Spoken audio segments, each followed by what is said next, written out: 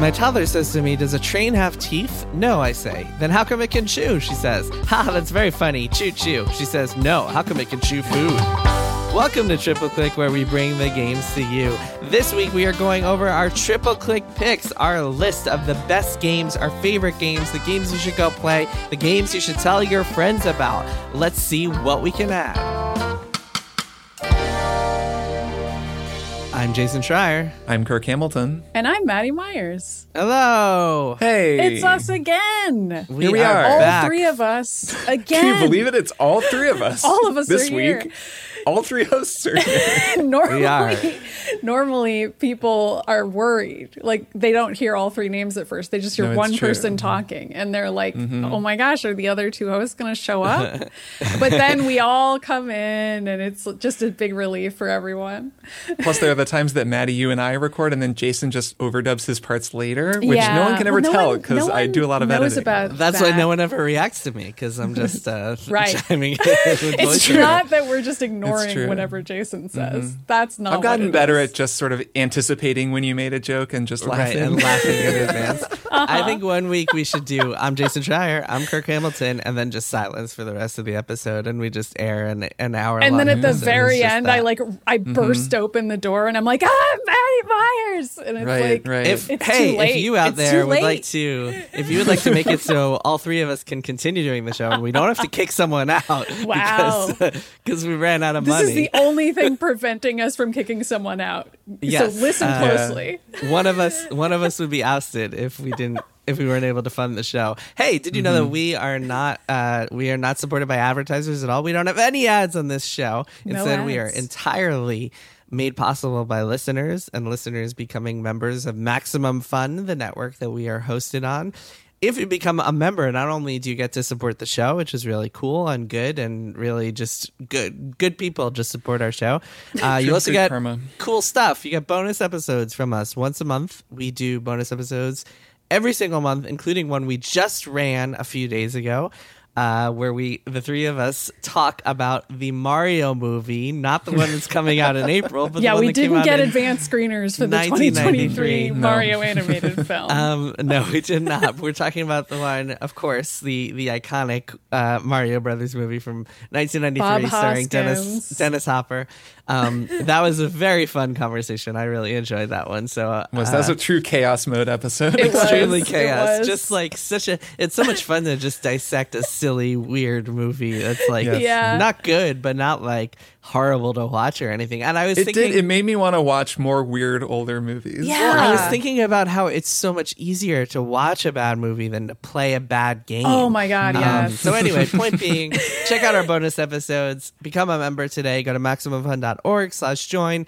You don't only get that, you get like a whole host of dozens of bonus episodes we've done, and one new one every month, including a new one this month, which we're not 100% sure yet, and then a new one in December. Just every month, every time there's a month, you will get a bonus every episode. time there's a month. And Just there every time will that be happens. another month. So as long as we keep month. having months, That's how that They just works. keep coming. It's one after the next. It is daylight savings this weekend, and if they decide to make a month-light savings, then maybe you won't get a bonus episode that month. If that ever happens, If they ever leap just month. decide, hey, we're going to skip February. If they get rid of daylight savings, we will stick with the monthly bonus episode schedule. A lot of people are probably worried about that too, but don't worry about that. Yes, it's true. No, right. Anyway, go to MaximumFun.org/join to help us out, become a member, get some cool stuff along the way. All right, on with the episode. Kirk, what are we talking about today? We're talking about games, and more specifically, we're talking about good games, and even more specifically than that, we're talking about the best games, according to Triple Click. So we are going to update our list of Triple Click picks for the first time in about a year and a half, which is kind of wild that it's been Very that wild. long. It has been Very a long wild. time. But it's time to update this list. So let me explain what this list is, and then I will tell you all what is currently on the list, and then we will talk about those games, and then we'll talk about what games we think might make it on. So Triple Click Picks was an idea that we had around the beginning of Triple Click when we were sitting around a Google document thinking, what are some things that we should talk about on our new games podcast? Yeah. And one of them was a sort of living list that we update just every so often, every year, year and a half. Not like constantly updating it, just every so often we return to it. And it's a list of 10 games that we all think are really good and that also sort of give you a good context for us as a trio. The things we like. Yeah, the things we like, because these are all games that I think inform our tastes and that we think a lot of and that we're typically judging other games that we play against. So if you wanted to sort of understand the primordial soup of Triple Click's taste, you could play these 10 games and you'd have a pretty good sense of it. There are also games that have held up really well. I was just thinking about this, and I was looking actually at my list of like my favorite games of X year. And sometimes you pick a game that like you're really enamored of the month you play it, and for a couple weeks after you play it, but then a year goes by and you're like, I don't know. I don't really have that fond feelings about this. Maybe recency bias, basically. Yeah, is what you're there's a describing. lot of that. These 10 games and the games we may or may not add to it, we'll see how this goes. But the idea of these 10 games is that they're kind of timeless, where you can play them at any point and you will love them, no matter whether or not they're in the zeitgeist, whether or not you feel like. And then also they're like the type of games that you will probably want to keep replaying because you'll play them and then you'll fall in love with them, and you won't ever feel badly about them. You will never have any regrets about loving them. Never. Big talk from Jason. Well, we've already said We're these in a are the best regret-free zone. games according to you. true. So Yeah, man, we're we gotta really hype these bringing up. it. These are They're great. the best games, but they are the best games according to us. So here is the current list of Triple Click picks as of last April 2021. In the first spot, these are, I don't think in any particular order. They're not. We have got Disco Elysium, and then Return of the Obra Dinn. Number 3 is Hollow Knight. Number 4 is Outer Wilds. Number 5, Hades. Number 6, Bloodborne. Number 7, Breath of the Wild. The Legend of Zelda, Breath of the Wild, to be clear, just in case anyone was confused. Number 8, Divinity Original Sin 2. Number 9, Hitman 3, and that is the most recent Hitman 3, to be clear. And number 10, the Demon's Souls remake. So, 10 very good games that we have debated at least once and made one update, and it's time to make an update to this list again. But for starters, I want to just go through those 10 games and re-examine them, because some of these games we haven't talked about in a long time. They're all pretty fun to talk about, and I'm sure we all have, we're different people now than we were a year and a half ago, and we have different thoughts about games. So let's start with Disco Elysium. Maddie, why don't you make the case for Disco Elysium? Why is Disco Elysium on this list? I really still love Disco Elysium a lot. I think Disco Elysium does a lot of things well that are beyond compare to me. I'm going ahead and presenting this as though it's an opening statement in a court case or something. Right. Ladies and gentlemen of the jury. We all know Harry. We all know Kim. We all love the interplay between those two main characters in the game. Kim, truly one of the funniest secondary characters ever in terms of just deadpan humor and reacting to the absurdity of being around a video game protagonist at all times. And then the protagonist. Do you want to zoom out and tell people what this game is? Yeah, so this is a mystery game. We've actually got a few mystery games on here, but this is a mystery game. You wake up with amnesia because you have a hangover, and you are Harry Dubois, Harris. I can't remember your full name, but it's Harry. Harry Dubois. And you are right. a cop in a slightly similar to our world, but not quite our world. It's sort of a science fiction alternate reality where most of the world has been taken over by this strange mist, and you have this weird history that you're learning about, but mostly you are solving a murder and collecting clues around this town. I can't remember the name of the town. It's been too long. And you can decide what kind of cop you want to be, what kind of a detective you want to be. And a lot of that revolves around what personal politics you have, which this is probably the only game that portrays you as a cop as being mostly about your personal politics, which I've always thought was incredibly cool. Like most of the time when you're a cop, they just sort of take it as a given that you like being a cop. But this game supposes that maybe you don't. And you can play that way, or you can play according to really liking the system and wanting to uphold it, and then characters will react to you accordingly. There are tons of different ways dialogue can go. Kim is another cop who reacts to you. It's a role-playing game. It's presented like kind of an old-school isometric role-playing game, except there's no Almost combat to all it. So text. it's all dialogue and problem-solving and picking up objects and stuff. And then there's a bunch of dice rolls that determine there's like dice the outcomes rolls. of the stuff. Yeah. Which is really cool. So it feels like a playable D&D campaign, essentially, minus the combat. Right. And almost everything you can eventually push your way through, even if you don't have the right skills for a given interaction. You can generally just brute force your way through something or save scum your way through something if you're really close on skills. So you can pretty much always see the next piece of a story. It just might not play out the way you want it to if you are role-playing as a version of Harry who the character doesn't like, who you may be talking to, or who just isn't capable of getting the answers he wants. But no matter what, there is an ending. There's a way to figure out the mystery or not. And I just think the way that it portrays people and the way that it explains its weird world is still so freaking cool. It's hard to think of games that are anything like it. There's a couple that we can get to when we get to the new games portion of this list. But yeah, it's a really textured game that has a lot to say and manages to say it without feeling preachy, which I think is really hard, especially for a game with as much text as Disco Elysium has.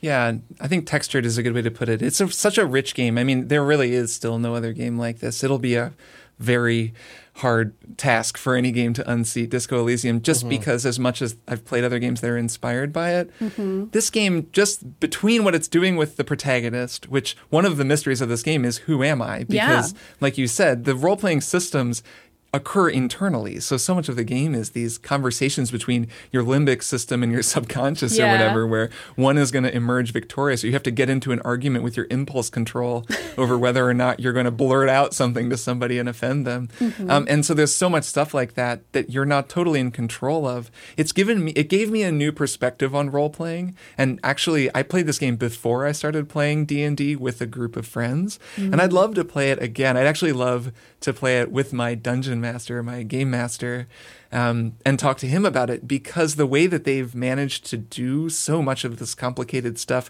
but systematize it is really cool. And then, the world is amazing. I mean, it is like an overtly political game in that the politics of the world are a really important part of it, but it doesn't feel like it is saying any one thing. It's saying so many things. It's such a rich and interesting and nuanced experience. It's really not like anything else.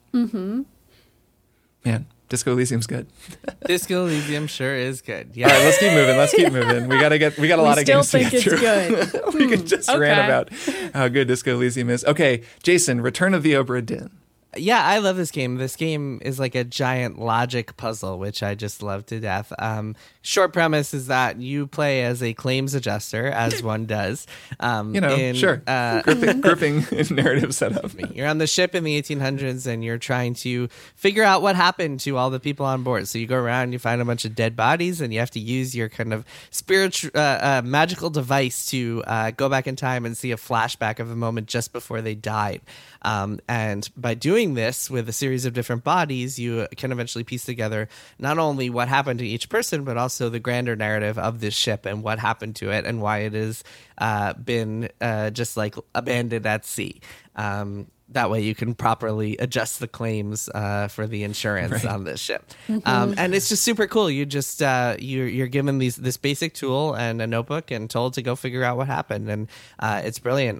Just having to use actual deduction skills and intuition and logic and just like actually do detective work. It's one of the first and one of the only games that really, really just like makes you feel like a detective and makes you feel super smart when you play it, which is always a fun experience. I remember just marathoning through it on a Saturday, and it was just a blast to just figure out everything that happened to the Obra Dinn and all of its sailors and crewmen and passengers. I feel like every so often I'll just see somebody saying some variation of, I wish that I could have this game wiped from my mind so that I could play it again. It was when Lucas Pope was recommending The Case of the Golden Idol, his Twitter replies, there's at least one person saying, man, I wish I could just forget your game so that I could play it again, which is pretty high praise. Yeah, I've been thinking about trying to play it again just because it's been a while, and so maybe my brain doesn't work anymore. And maybe you won't remember it. Exactly. This is one where people have criticized some aspects of it, though. For example, the way that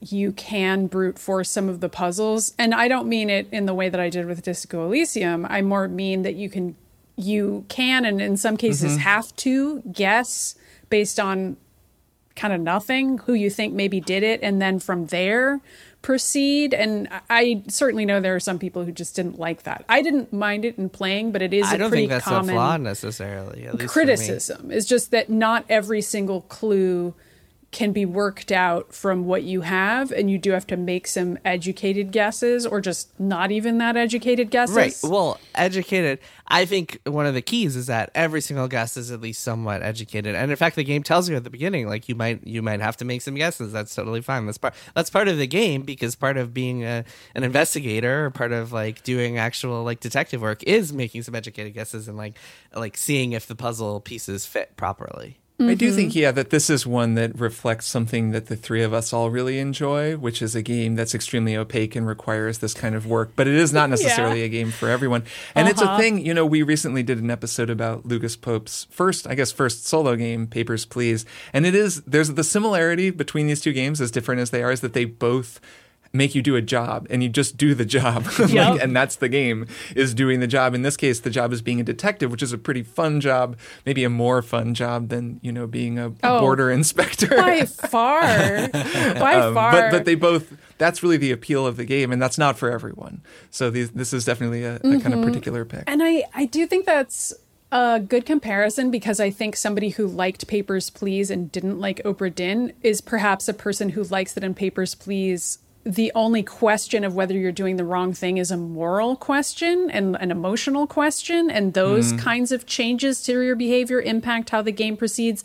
But it's always clear to you this person's passport is correct or it's not. That part is never in doubt. Whereas in Return of the Obra Dinn, there might be stretches of time where a lot is in doubt from a technical logic perspective, and you're really just guessing for a while until you're like, okay, I think I got it, and I've now found something new that's telling me I'm on solid ground again, which is a brain space that not everybody is that comfortable being in. Yeah, they are very different in terms of their moral universes. I mean, just because Papers, Please is happening in real time and you're a part of this system, so you're making these moral calls in that game, where in Return of the Obra Dinn, it's much neater. You're there after the fact. Everyone's gone from the ship, so they're pretty much dead. And you can take as much time as you want. There's no ticking clock or like assassins coming to the booth trying to murder you and your colleagues. Yeah, a much less stressful game as well. So a good game, a singular game, I would say. Another one like Disco Elysium. There's nothing really like it, though there are some new games that are a little like it. All right, let's keep going. I'll do Hollow Knight, and I'll just go really quick. We've talked about it before. This is one of my favorite games of all time. Personally, and Jason, I know that you especially really love it as well. It is a side-scrolling Metroid-like, Souls-like, influenced by both, the Souls games and Metroid games, in that it is very difficult. You lose progress if you die. It's a very mysterious world that you slowly uncover through hidden clues, and over the course of the game you learn this grand story of a fallen kingdom, all very Soulsy. The actual combat and mobility features, it feels a little bit like Metroid, but actually a little more like, I don't know what, DuckTales? It doesn't feel like anything, because it feels like better than any game ever. Yeah, like it's the best. That's the thing.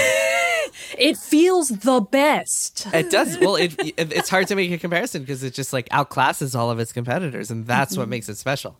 Yeah, I would say so. As a 2D platformer, this is a very difficult game that's equal parts platforming and combat. A lot of melee combat, a lot of like very difficult moves. I was pulling off stuff in this game by the end that I can't believe I was doing because I'm not usually one for this kind of difficult game, but I got pretty good at this one. And yeah, I mean, it is, I would say, yeah, it's up there for me, and just in terms of game feel and controls. I mean, there's nothing else I can think of that I like to play as much. I've played through it so many times, like 3 times or something. And I love it. And I also love the story and the world building. I just think it's one of those almost impossible games, considering that it was made by, a very small team fronted by just 2 guys who are currently working on a sequel. And I love it. I think it's a little miracle and a really just a game that I always come back to and always play and think is very, very good. Yeah, I think we should knock it off just because Silksong isn't out yet. So that's punishment. That'll teach him. Yeah. But no, it's hard to imagine this game getting knocked off, just like the next one. Also hard to imagine. Yeah, Maddie, Outer Wilds, you take this one. Have y'all noticed these games are really good, and that like every single one of these games is it's great? Like we pick the games we like the most. We talk about all of these games freaking constantly. Here's another one you've heard before. It's called Outer Wilds. What do we like about this one? Well, the environmental storytelling. And get this, you don't have any weapons. There's no combat. You just go around this world. So you play as an alien creature. You're on a different star system from our own, and you are an explorer. Much like the rest of your kind, you get to go on a spaceship and explore the stars is your coming of age story. And this is just something that everybody in your culture does, which is cute in and of itself. You meet a bunch of other cute, friendly aliens along the way, and you explore various planets in your relatively small solar system. They're all within reach of you. And then you discover a story about a different ancient alien sect called the Monai that were really intelligent and cool. Nomai, I can't remember. Whatever. I can't believe I do remember, but I do. And mainly what's cool about this one is it's just an environmental thing. It's just all you exploring and discovering stuff on your own, and you can do it in whatever order and it'll still hang together in the end. You're sort of solving a mystery and a puzzle, and clearly we like that sort of thing here because a lot of these are about solving a mystery or looking around a place and collecting clues and figuring out what really happened. And Outer Wilds is one of the greatest to ever do it, truly. It's incredible. And the music. Yeah, the music is amazing. It's aesthetically really wonderful. And I'll say that since we talked about this last, the Echoes of the Eye expansion, the DLC came out, which just makes the game better to me. It fits a little awkwardly into the overall game. I think if you were playing from the start, it's a little tricky. I don't actually know what my advice would be. I know there is advice out there for like which order to do things in, but Echoes of the Eye is amazing just on its own as an experience, and is just a totally worthy thing to do along with Outer Wilds, and now it's part of the game. So it's even better now than it was when we first put it on this list. Another game that I would just love to erase the old memory banks and just play it again. One of the problems with these games, actually, I said replayable before, but some of these are actually not very Hollow replayable. Knight is, but Hollow Knight is. Yeah, Disco Elysium you can see things in different ways, although it's not quite as replayable as some of the others.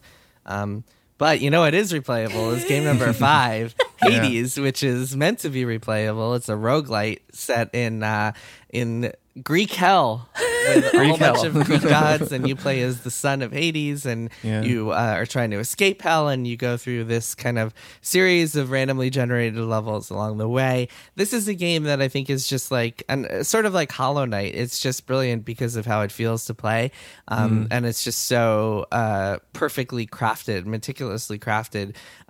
You just get access to a bunch of different weapons, and they all feel really good, and you always want to keep experimenting with them. And then it has this brilliant system where you're just like constantly finding these new power-ups, but you're making decisions about how to build your character along the way in some really smart ways. You decide which god's boon you want as you go.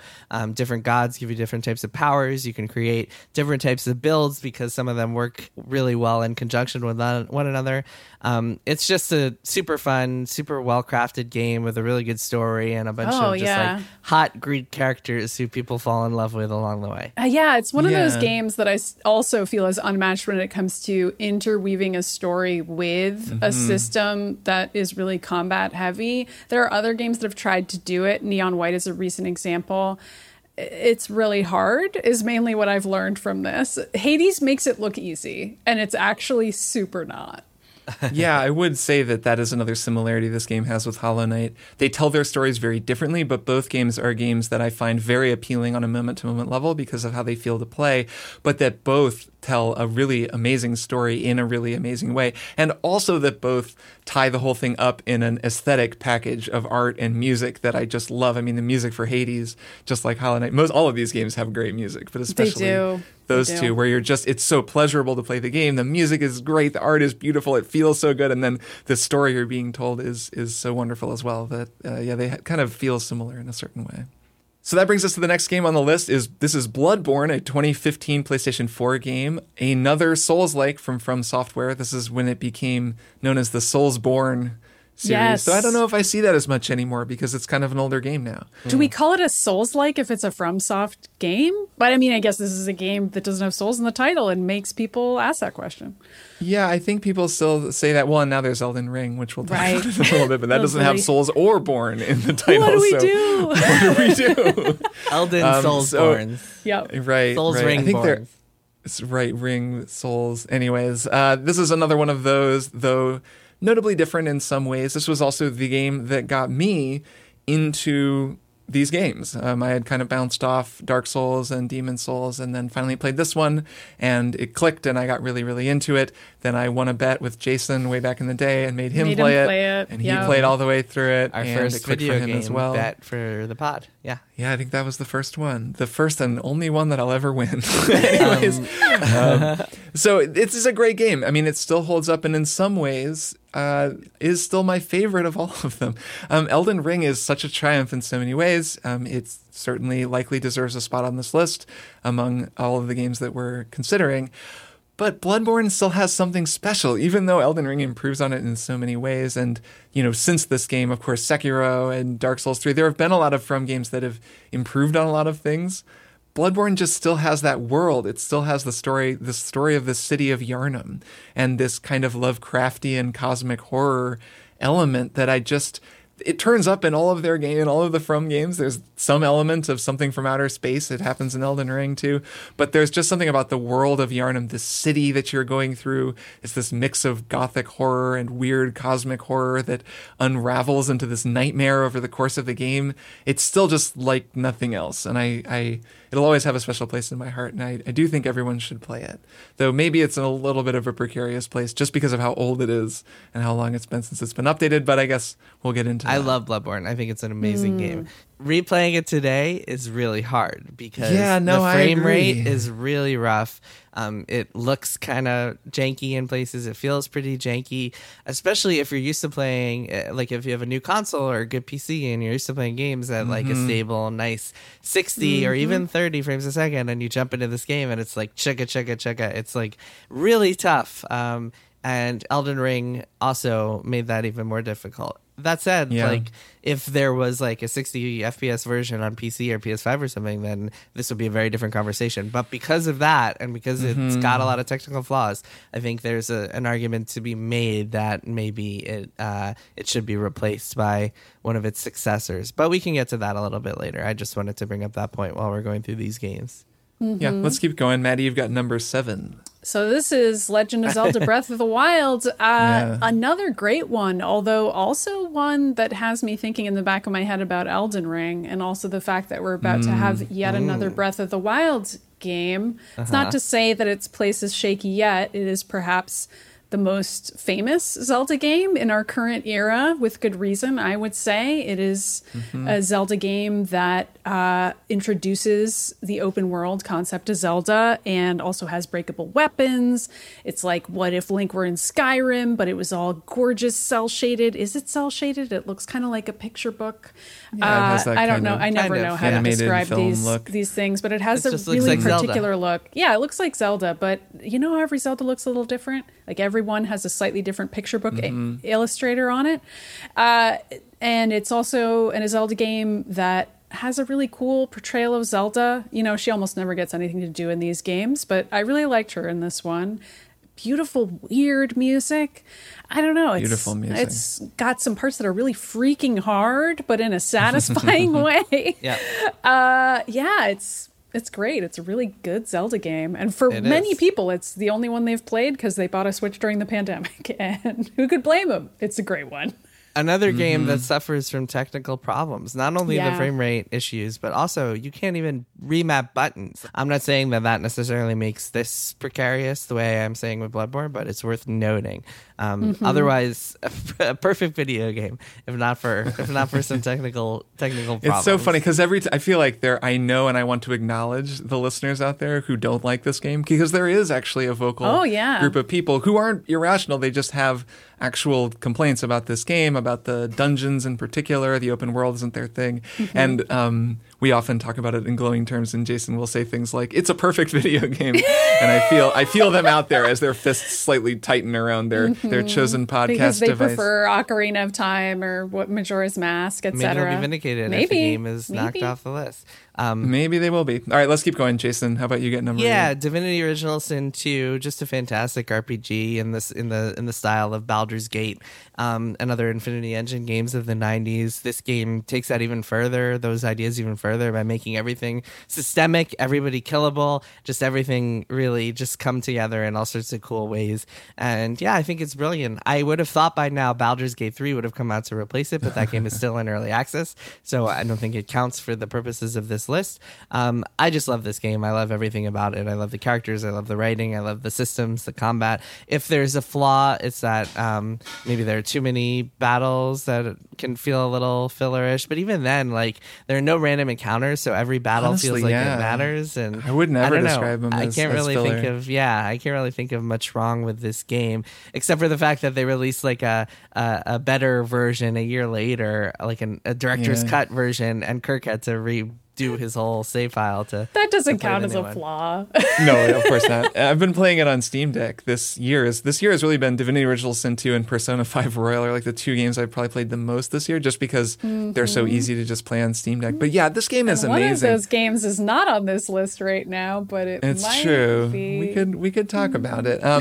But I agree, and I think that Baldur's Gate 3 is going to have a real fight on its hands to outdo this game. I mean, having recently been playing it, the world, the story, the whole vibe of this kind of bent fairy tale thing, there's a cheekiness and a humor to it. It's really a wonderful game. I mean, anyone who likes this kind of thing would probably love it. And it's a great tactical combat game as well. Like, that's the only one on this list that isn't, like an XCOM or a Fire Emblem, a sort of turn-based, party-based combat game, which I love those kinds of games, and we talk about a lot of them, but this is the one on the list that has that kind of gameplay, and it's really well done, even though it is pretty complicated. Like, you have to get your head around a lot of stuff and a lot of inventory, a lot of management and nonsense. Anyways, okay, couple more, and then we'll get into the new additions. Hitman 3, the best Hitman game, kind of a Hitman game that contains the first two Hitman games. This is of the recent trilogy by IO Interactive.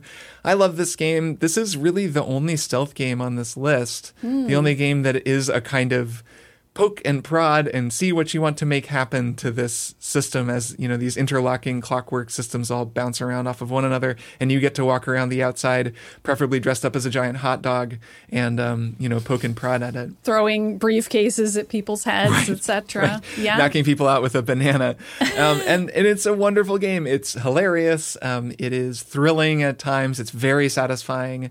It's really replayable. I mean, I haven't played this game nearly enough. Almost. Yeah, there are so many cool challenges and unique kind of one-off things that they've designed into these levels.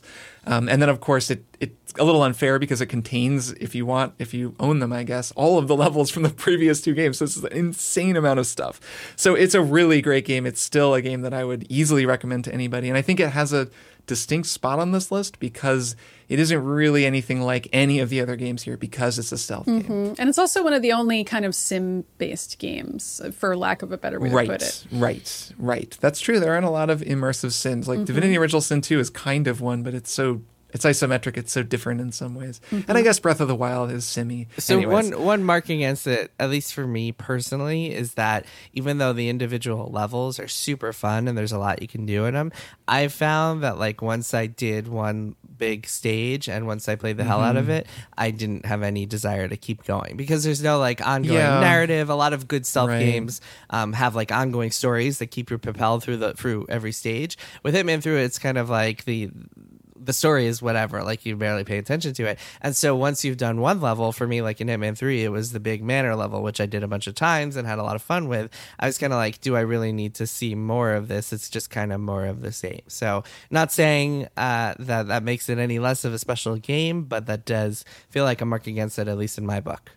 Yeah, I get that. It's tricky because it's the thing that makes it so modular and replayable is also the thing that makes it feel a little less compelling, is that the story is kind of whatever and you don't really have a big sense of stakes or characters because 47 is just this anonymous bald guy who kills people. And that makes the game moment to moment very, very fun. But there is a kind of, if you want that bigger narrative context, that's missing. Okay, so last one is Demon's Souls Remake. We added this last time. I guess, Maddie, you can start us off, but this one's pretty straightforward. Sure. This is the PlayStation 5 remake of Demon's Souls. I think when we added this, it was back when almost no one had access to this game. So it was kind of an unusual pick for us. But I mean, it's a remake of a classic game, and we love FromSoft games here. And I think we all felt, including me, like it sort of represented the Souls legacy in a certain way, because it's like a great version of Demon's Souls, which is preceding Dark Souls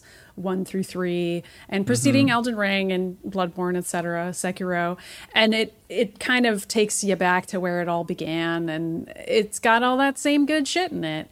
I mean, that was kind of our thinking. Clearly, I already think it's weak because I don't sound that excited. It looks amazing. It feels amazing. I mean, I think a lot of our rationale is that it's just like a fantastic game, not just that it was the representative of the Souls series. At least it's a good starting point, too, because it's not quite as hard as some of the later ones. And the bosses are kind of gimmicky for the most part. You can beat them. They're like more fun and there's not as many brick wall bosses in it, which I think not quite as nails tough as. And then we wouldn't have to argue about which Dark Souls game to put on. You just kind of get around it. But yes, it's definitely vulnerable. And if we were arguing for, say, Elden Ring, you could definitely make a case that it could replace. Interesting. So let's get into that. All right. So how should we do this? Do you want to just go through all of our suggestions? Yeah, let's read them all. Well, Kirk, why don't you read them all, and then we can each make the case. If we want to make the case for something, we can each do that. Okay, cool. So the suggestions that we came up with based on the last year and a half or so of playing are Elden Ring, which we've mentioned, Metroid Dread, fantastic game, The Case of the Golden Idol, a recent one that I haven't even finished, but we wanted to put probably it on too here, soon. It deserves to be. Probably too soon, as fantastic as it is. Inscription, another very cool game that at least I just really think is neat. Horizon Forbidden West, which came out this year, and I really loved, maybe a little more than the two of you, but I thought was great. Citizen Sleeper, fantastic narrative game that we did an episode on earlier this year.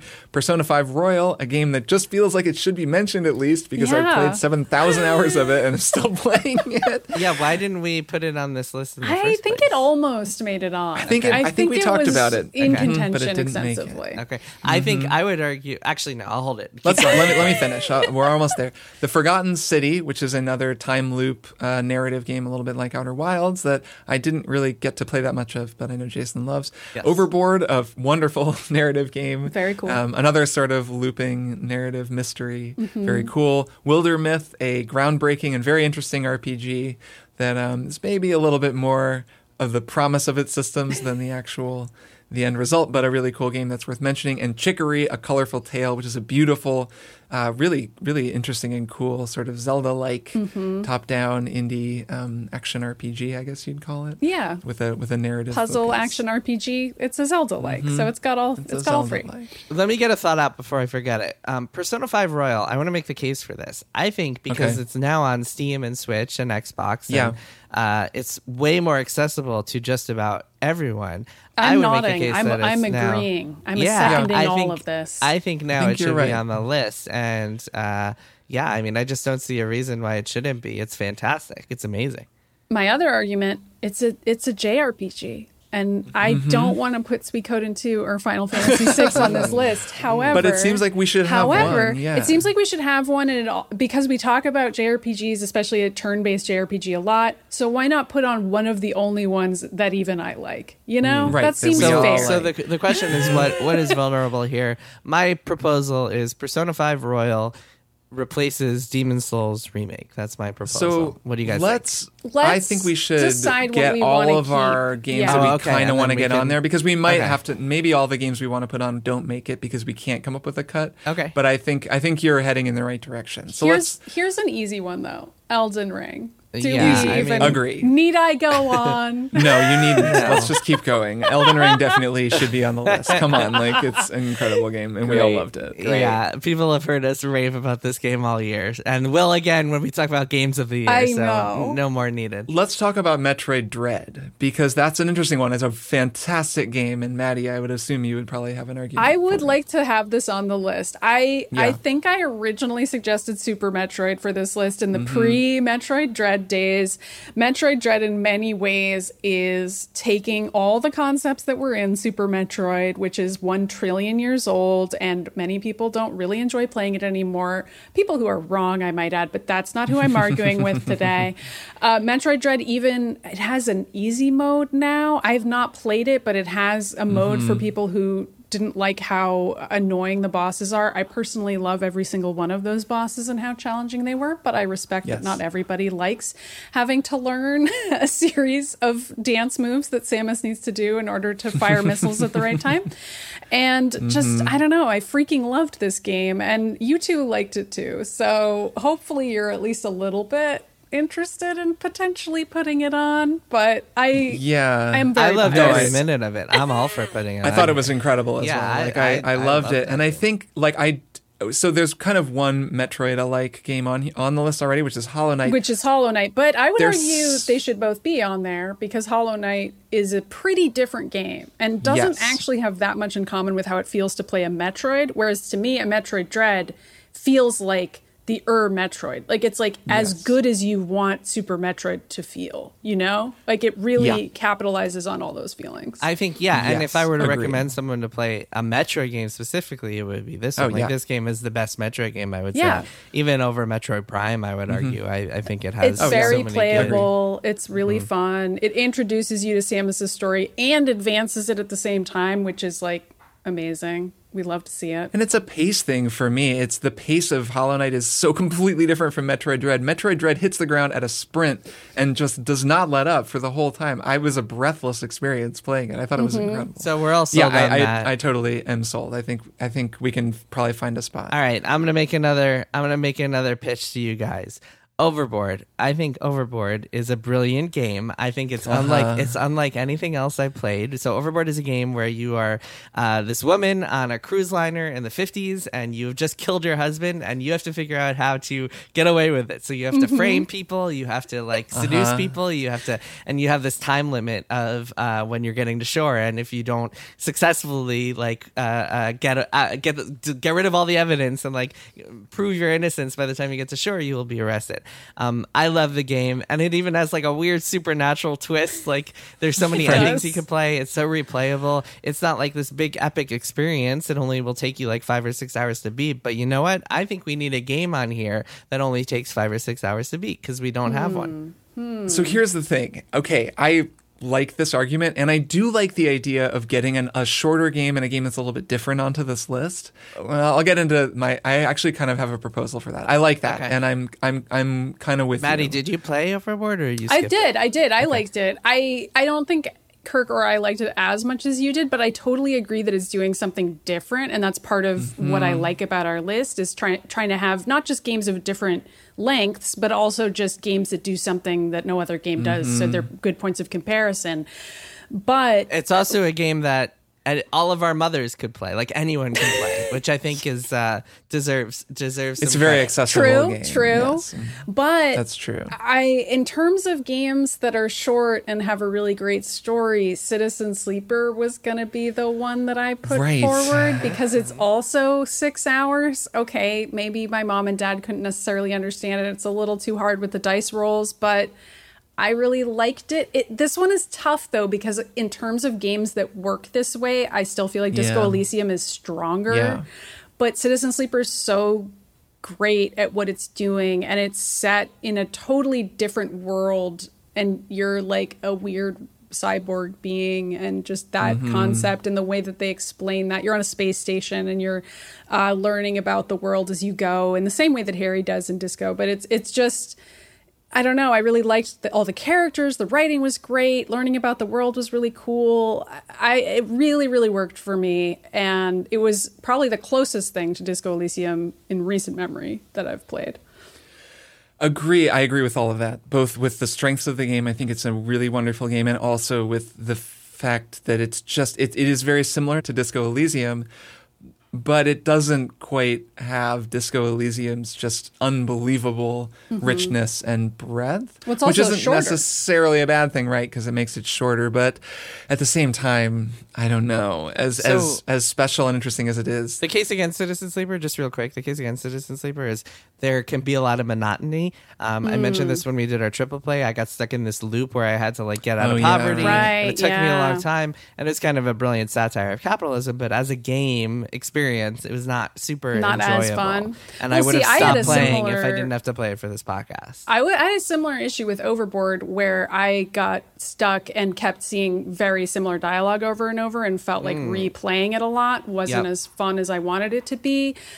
It's tough. We're trying to pick the best games here, so it's like we're kind of being nitpicky. I would recommend I any think of that's these. a good argument. I think that's a very good point too. Like I think that's a case against it. And we're also trying to pick the games that we like the most, because we're not going by some objective standard. And I think that just in that case, it's not like it has to be we swap out the narrative, games that use dice rolls to tell a story. But if they we are are kind of similar in comparing this those two case. games, Yeah. they're similar enough. And I think that just across the three of us, that Disco Elysium still does have an edge over Citizen Sleeper, as fantastic as Citizen Sleeper was. So I'm kind of looking at this. We have 4 games that I think have a shot. I think, like you said, with Case of the Golden Idol, it's too soon. Inscription, I think, is good, but a little too weird, maybe. I think or at least I think I maybe liked it a little more. The first part of Inscription is its strongest part. Yeah, after the first part, it kind of goes Okay, downhill that's from there. fine. That's fine. Horizon Forbidden West, again, I think that's one that I really liked, but that the two of you were a little cooler on. Yeah. And it doesn't need to be on this list. The Forgotten City, cool game, but I don't know. Like, I think just... Well, you two would have had to beat it to really understand it. So yeah, maybe- it might be that we'll come back to it. I still own it. Maybe one I'd day. still like to play I it. do still have it installed and want to play Yeah, it. I mean, Maddie, you should. You would It's really still like a it, Maddie. video game that's out there, folks. I agree with your comment about Wildermyth as well, Kirk. Like it's a really cool concept, but in practice, I saw the cracks in ways that started to grate on me. And I think I'm the only one who's really played Chicory. I really loved it, but I get that Yeah. it's harder to make a case for games that only one of us has played. Right, and I liked it, but I guess it apparently didn't grab me enough to finish it, even though I should probably finish it one day, because I did really like what I played. But we can, I guess, come back to that. So even if we just leave those aside and look at the 4 games we have 4 games: Persona 5 Royal, Elden Ring, Metroid Dread, and Overboard. And then we only have 3 spots. Although which, Maddie just pointed out that Overboard, Maddie had a case against Overboard, so I don't want to necessarily Right. make it a lock. Well, the thing I was thinking with Overboard, I think the 3 most vulnerable games based on that conversation are Bloodborne, Hitman 3, and Demon's Souls Remake. And I only pick Bloodborne and Demon's Souls Remake because I think Elden Ring is a lock. And so I'm kind of thinking of it in terms of we're going to swap one Souls game in for another. And I say Hitman 3 just because, Jason, you kind of gave an argument against it. And also... the thing is, like, Overboard is the opposite of Hitman. It's you have already done the murder and you must get away with it rather than you must figure out how to do the murder. Yeah. And I would enjoy the symmetry of swapping those two for one another, if only because Overboard is very different from Hitman. But I love Hitman. I mean, I probably prefer Hitman to Overboard. If we put in Overboard, then we have 2 games about being on a boat, so that we got to consider that. Interesting. Okay. So it's tricky because if we take Hitman off, we're losing a game. There isn't really another game like it on this list. But also, I think I know that I like that game more than the two of you. And then that leaves us, that would leave us with Metroid Dread, Elden Ring, and Persona 5 Royal, leaving Overboard off. I don't know, what are the two? Well, unless we pick another game to get rid of. What else is vulnerable? It's hard to argue. Yeah, it's tough. Hades is still pretty strong. Breath of the Wild. Hades is amazing. Hard to argue against that. I haven't played Divinity Original Sin 2, so I'm just going to come out and say, what if it sucks? I haven't played it. You should play it. You should really play all the AAA. I know. Whenever we talk about it, I'm like, this is the only game on the list I haven't played. Yeah, it's like one of the best video games I've ever played in my life. Yeah, Maddie, I love it. I feel like you would really enjoy it. Guys, I'm really busy with Assassin's Creed Origins right now, and that's not a joke. Anyway, I'm also like, what about some of the older games? Like, is it time to phase out the Obra and Outer Wilds of the world? That feels sacrilegious to say on this show, but I've considered it. Like, Obra Dinn, some people get kind of motion sick. The visuals of it are really interesting. Not everybody clicks with the visuals of Obra Dinn, you know? Like something like Persona 5 Royal is easier to get into if you just want to play a cool story, but also it's a completely different game. I realize that's apples and oranges. I'm just throwing out crazy ideas here. Outer Wilds just got an expansion, so it can't really be counted as an old game, I would say. Okay. Obra Dinn, I think an elegant replacement for that one day might be Case of the Golden Idol, but we'll see let's see how it ages. Yeah. Let's see what we all think about it when we've all had a chance to finish it. I know. I'm just trying to kind of keep Hitman 3, but maybe it's a lost cause. Maybe we replace Persona 5 Royal. Well, Persona 5 Royal, there's nothing like Persona 5 Royal on the list. So like we're replacing one unique game with another unique game. Also, I would argue that like we don't necessarily need that. Like it doesn't need to be a different one entry from each genre or something. I know, but it's fun to think about it that way and be like, well, Kirk's really into Hitman 3, but now all he's doing is playing Persona 5 Royal. Let's do this one at a time, right? Like I think it's very easy to make Elden Ring swap for Demon Souls remake, right? Like that was probably... You're saying let's, but Kirk is just silently putting I know. things on the list in the Google Doc. document. Kirk is just messing around. He's just trying to see. I remember he would do this. He would do this with games of the year. He was like, I just want to see what different lists look like and visualize it that way. And then he'll put it in like character order, so it's like the orders. Shortest level is shortest name is first. Anyway, I think Elden Ring. Just thinking this through, Elden Ring for Demon Soul, I think is a pretty obvious and easy swap, right? Let's do this one game at a time. Kirk, you completely confused me by changing here's the what Google Kirk's Docs. done. Kirk has replaced Bloodborne with Metroid Dread, which also feels that also feels logical like it makes because sense. They're both kind of scary. I like how I started that sentence and didn't know how it was going to end, and I tried to make it work. It doesn't need to be that they have things. Okay, let's just talk this through, right? Elden Ring for Demon Souls, Metroid Dread for Bloodborne, Persona 5 Royal for Hitman 3. I think those are good swaps. And then the question is there room here for an Overboard or a Citizen Sleeper to replace any of these others? Just to read the list again as it is right now. Disco Elysium, Return of the Obra Dinn, Hollow Knight, Outer Wilds, Hades, Metroid Dread, Breath of the Wild, Divinity Original Sin 2, Persona 5 Royal, Elden Ring. I like that list. Yeah, I mean, like Hades, if you're not in the mood for like a hack and slash roguelike, I guess. But that game is so perfectly crafted. I spent like, part of me is like, man, I've spent so much time in Hades. But wait a minute. Oh, I've spent so much time in Hades because it's amazing. Yeah. So, I don't know. Breath of the Wild, I mean, I think that'll probably maybe be replaced by its successor in May, so we can wait until then to knock it off the list. I can't see Breath of the Wild going in favor of either Overboard or Citizen Sleeper, so I don't know. Maybe that's the list.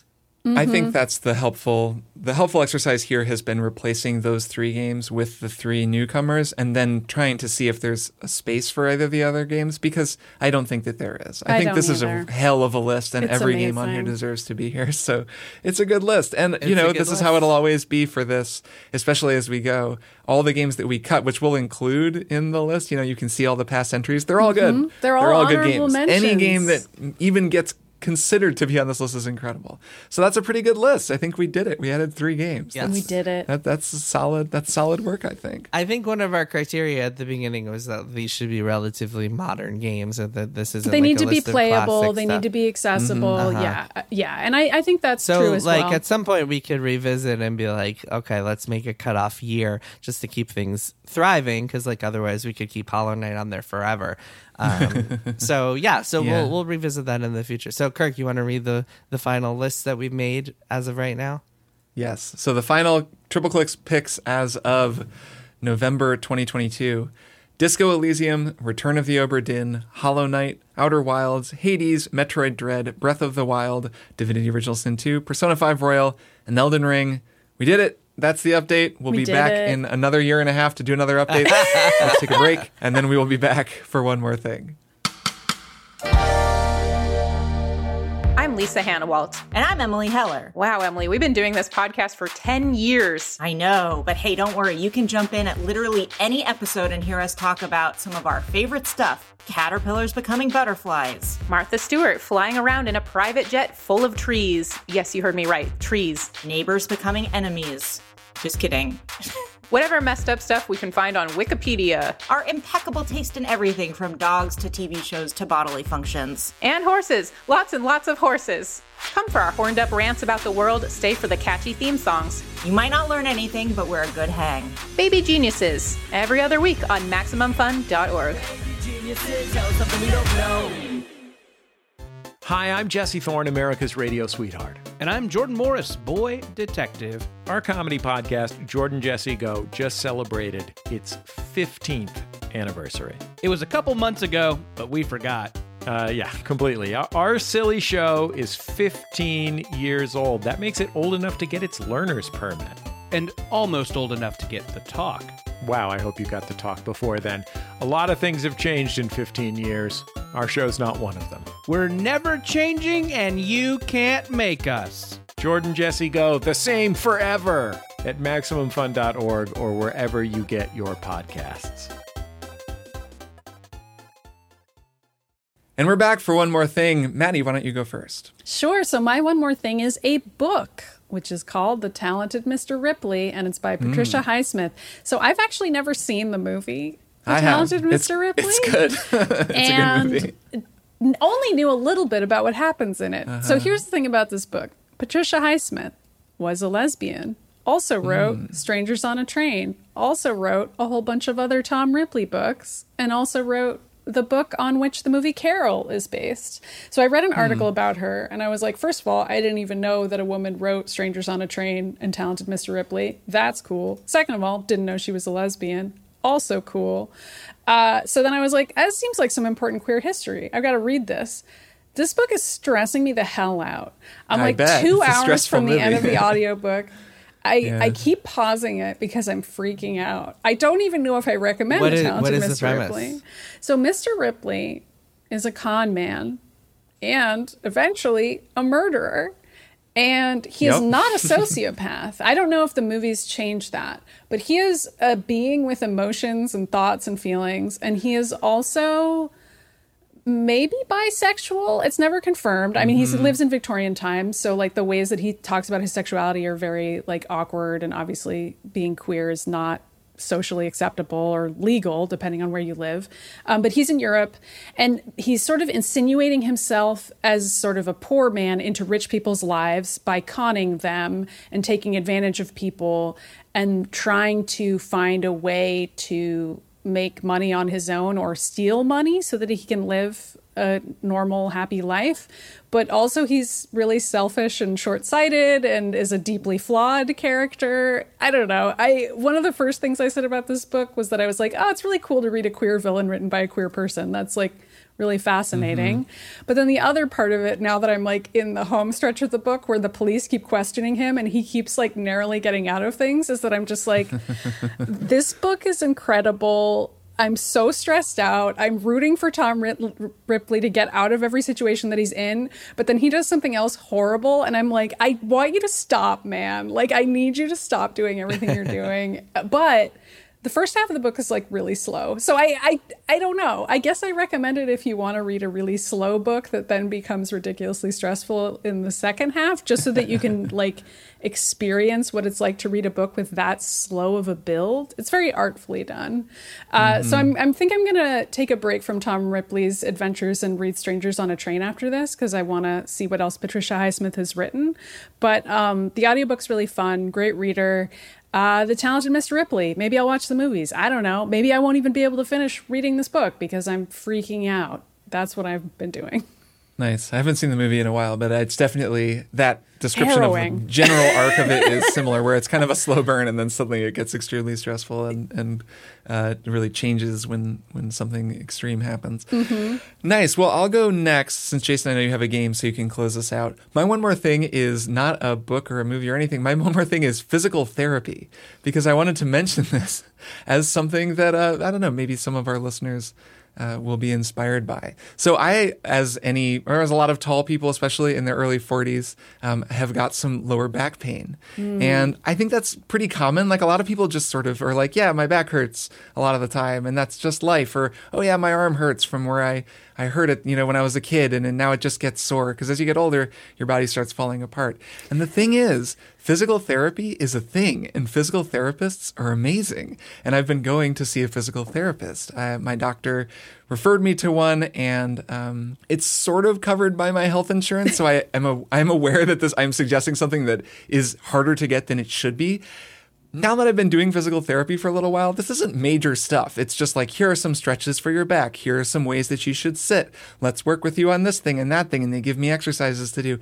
Now that I've been doing it for a little while, it's so amazing. Everyone should have a physical therapist assigned to them. And also, physical therapists themselves are incredible. It's like an incredible kind of work. They can really help with a lot of stuff that I think people just sort of go through life thinking is just, oh, this is just part of life. I don't know. Like, yeah, I just hurt all the time. Like, every time I stand up from a chair, I groan because, it hurts in some part of my body. That doesn't have to be the case every single time, right? There are actually a lot of things you can do. So I mainly just wanted to sort of share that and to say, first off, to any physical therapist listening to this, you rule and you're doing amazing work. And I really respect the hell out of you, because physical therapists, I've really come to appreciate what an amazing occupation that is and how important it is. And also, if you're out there and you do have that kind of pain, and especially if you have health insurance, even though I completely think this should not be necessary, but if you have insurance that'll cover it or a way to help afford it, since it can be expensive, that you should consider going to your doctor and saying, hey, I've got back pain, I've got some arm pain, shoulder pain, whatever it is, and just going in to see a physical therapist, because it can really make a huge difference, and it might wind up really changing your life and just removing a lot of pain from it, which can be amazing. So that's my one more thing, just to throw that out there into the universe for anyone who might need to hear it. All right, Jason, what is your one more thing? Triple Click. Come for the video game. Stay for the life health advice. Yeah. A little bit of health advice just there. Mitigation. My one more thing is a video game called Tactics Ogre Reborn. Yeah. This is a game that comes out next week. It is a strategy RPG directed by Yasumi Matsuno, who is known as director of a whole bunch of games, Final Fantasy Tactics, Final Fantasy 12, lots of other cool stuff, Ogre Battle. And Tactics Ogre Reborn is a lot like Final Fantasy Tactics. You are it's set in this medieval world full of politics and strife and lots of proper nouns. Amazing music, tons of proper nouns. There's so many proper nouns in this game. It's very difficult to keep track of them all, like a good fantasy novel should have. And it's a bunch of grid-based battlefields like Final Fantasy Tactics, where you move characters around and it's turn-based and they can be positioned and smack people or shoot arrows at people or cast spells at people. And it's really, really good. Yeah, it is. I talked about this a little bit last week, but I wanted to elaborate and get a little bit deeper into it because I've been playing a lot more. I've been playing it on my Switch, while holding a baby or in bed, right before I go to sleep. And it's a really good complement to Final Fantasy Tactics, especially in this modern version, because this modern version changes a lot and adds a lot of cool new stuff. There's a fast forward button, first of all, which is really good. There's also a bunch of these stat cards that wind up randomly appearing on the battlefield and boost your stats if you land on them. So you have to make a lot of interesting decisions as you're playing. Hey, do I want to attack this guy, or do I want to just go and jump on this attack boost card to prevent prevent someone else from getting it and also to boost my attack. And so, and then on top of that, you're like building up this party full of classes, which is really interesting. You're making a lot of interesting choices there. And then you're also making decisions as you go along in the story. And there are a bunch of different routes you can take. There's like a chaos route and a lawful route and a neutral route. And you can either recruit different characters or like drive different characters to leave your party along the way.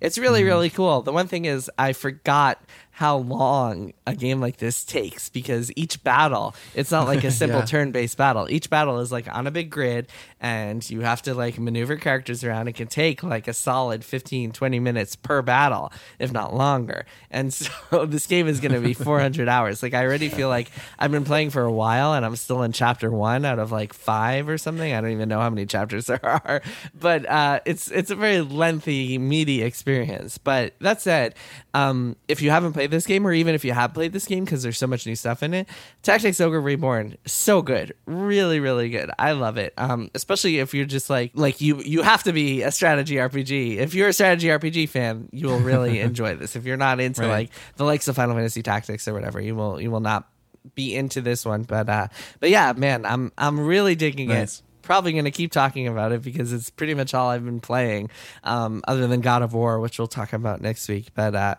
yeah, I mean, getting a new, man, this year full of strategy RPGs has been it's been very good for strategy RPG fans, between Triangle Strategy and like DioField Chronicle, which I haven't tried yet, but I heard good things about, and now this. Well, man, Mario and Rabbids, which I still haven't started, but I'm really excited to play. Which I dabbled with. Also very different feeling. It's a good time for Tactics. But yeah, Tactics Ogre Reborn, I'm just like so into it. I'm like figuring out how to maximize my party, and like, should I have this bow guy or this hammer guy, and how should I do this and this and this? Bow guy or hammer guy? I mean, it's a classic question. Hammer guy or bow guy? That is the eternal question. It really is. Nice. Yeah, I'm excited to play that one. All right, well, that's it. We've done it. We've talked about some new games. We've talked about some old games. We've added some new games to our list of old games. all kinds of different games, really. We covered them all on this episode. We did. So it was a lot of fun. We sure did. And our Mario discussion is in the bonus feed for members. Thanks again to everyone who's a member and supports us making this show. And yeah, until next time, I will see the two of you next week. See you next week. Bye. Triple Click is produced by Jason Schreier, Maddie Myers, and me, Kirk Hamilton. I edit and mix the show and also wrote our theme music. Our show art is by Tom DJ. Some of the games and products we talked about on this episode may have been sent to us for free for review consideration. You can find a link to our ethics policy in the show notes. Triple Click is a proud member of the Maximum Fun Podcast Network, and if you like our show, we hope you'll consider supporting us by becoming a member at MaximumFun.org/join. Find us on Twitter at TripleClickPod, send email to tripleclick@MaximumFun.org, and find a link to our Discord in the show notes. Thanks for listening. See you next time.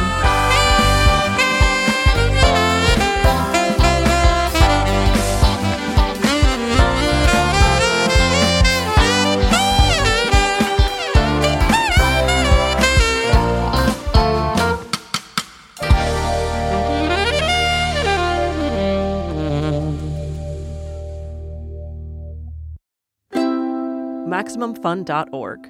Comedy and culture. Artist owned. Audience supported.